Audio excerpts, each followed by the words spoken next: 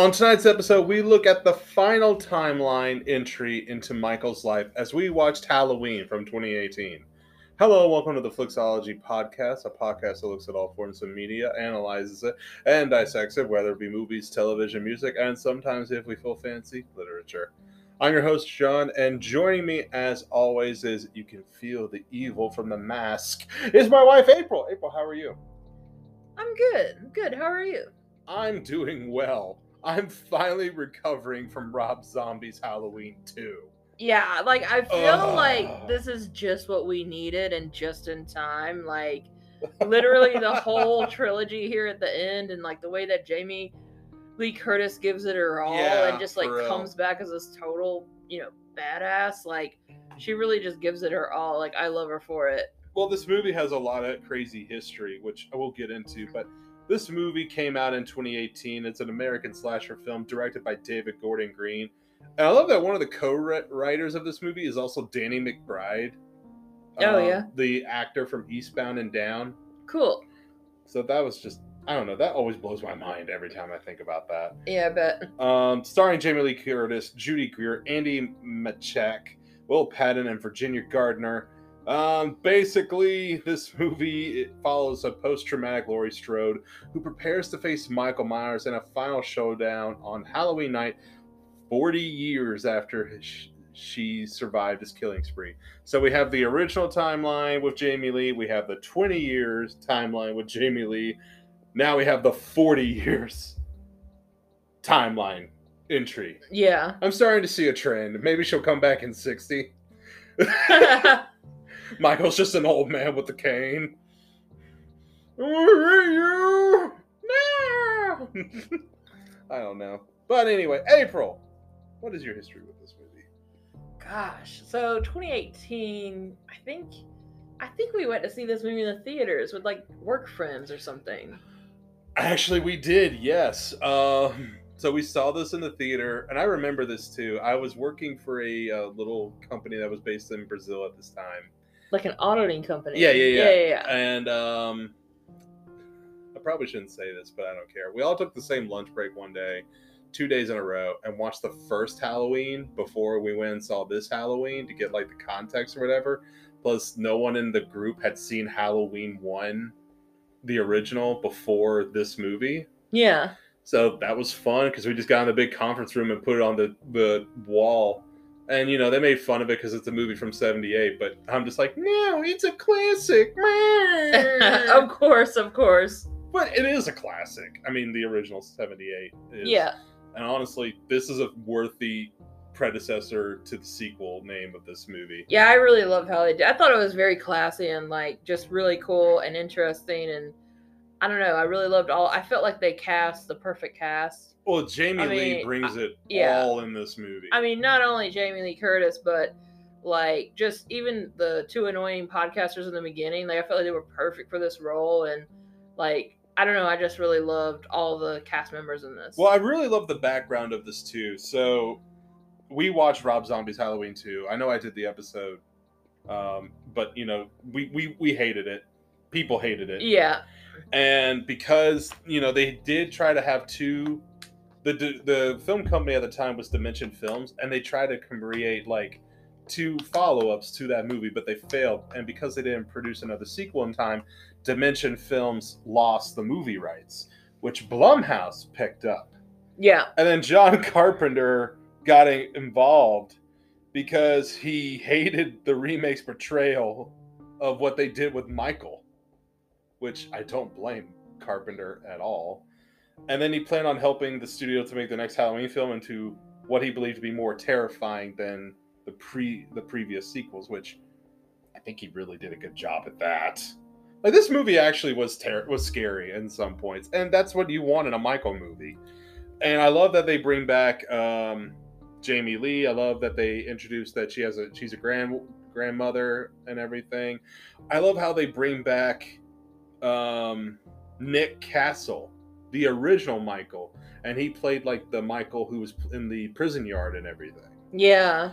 And I love that's that. Awesome. That whole prison yard scene was really cool. I like how they incorporated that the bus crash and all of the there is. criminals getting out, like, Well, that's at exactly. the same time, because it kind of added extra fury to the flame, and Well, it was just like, it was really cool Well, not to see only that that, too. you have it kind of feels like previous elements of the first movie because they're all walking out in the yard at night, and then Michael steals a car, Yeah. which then brings up the great Loomis question: Who taught him how to drive? He's been in there for years. How did he know how to drive a car?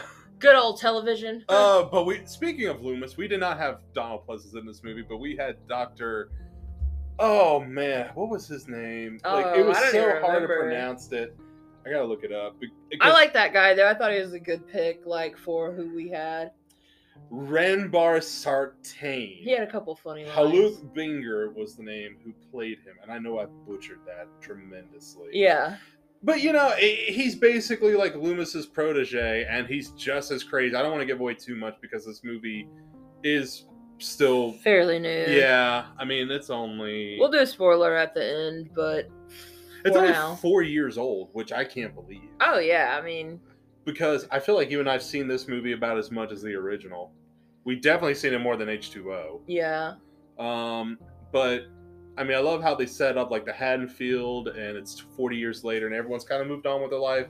But Laurie, Jamie Lee Curtis, is still like, no, he's gonna get out. He's gonna come after me. Don't you people see what's going to happen?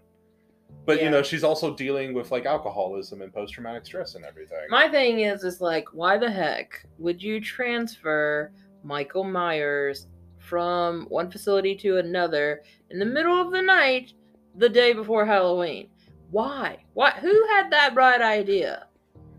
The state, apparently. It was the dumbest thing I've ever heard of. But I mean, I'm glad because we got this movie, but whoever thought to do that is an idiot. No, I agree with you. That's just bad timing. That part I was looking at, I was like, what? Like, this is insane. But another thing we have to mention too, John Carpenter, I believe his son Cody Carpenter, and Daniel Davies, they came back and did the music again for this episode. And John Carpenter, as always, proves why he's a great musician every time I hear like I have no complaints about this the videography or like the scenes in this. Oh, the cinematography? Yeah, like from, I don't know why I said videography, but the cinematography in this, like the scenes they shot, like I have no complaints. I thought they were just it actually feels really beautiful. It actually feels like a town that's rebuilding after an event that is. It felt like a town I know. It was very modernized, but it wasn't like Gen Z and annoying. Well, that's the thing. And I love that about this movie is a town that has rebuilt their life after this horrible tragedy that happened 40 years ago where 3 people were murdered. Well, actually, I can't even keep up with how many people were murdered that night anymore. Oh my gosh. I love Big John and Little John. I think you're thinking of the next movie. Oh God, I get them mixed up. Well, it's one continuous movie. Yeah, it's like all one night to me. Don't worry, we'll get to them. We will get to them in the next episode. But I mean, one thing I do want to mention, I'm going to go ahead and spoil this a little. It's much of a little bit of leading up into the spoiler.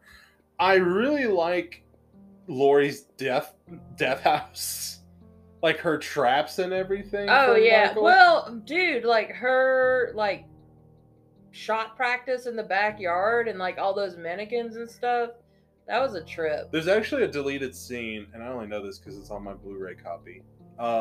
Shocker. Where it shows like her throughout the years dealing with this stuff, and she's even like attempted suicide. She's drank herself and everything. I don't blame the girl. No, like that. Laurie Strode in this trilogy proves how she can come back from everything, and I want to get to that. I'll get to that when we get to Halloween Ends. But like this is probably, I'm gonna go ahead and say it. Even with Halloween Ends and everything, Halloween Kills in this movie, this is my favorite timeline. I love this timeline. I love everything about it. I love it more than H2O. I hate Rob Zombie. I love it more than Halloween 3. Yeah. And that's saying something for me. But I think we can go ahead and start wrapping this one up, because I know we want to get into Halloween Kills tomorrow night. But obviously, we would fully recommend this movie no matter what. Oh, yeah, for sure. Like, I really enjoyed it, and like, I really enjoyed this whole little trilogy, actually. And it's like one continuous story for me, but I just really enjoyed all of it. Absolutely. And we try not to spoil too much of the next three movies, this one and the other two, just because it is relatively new. So if we did spoil anything for you guys, I'm sorry, but you've had time.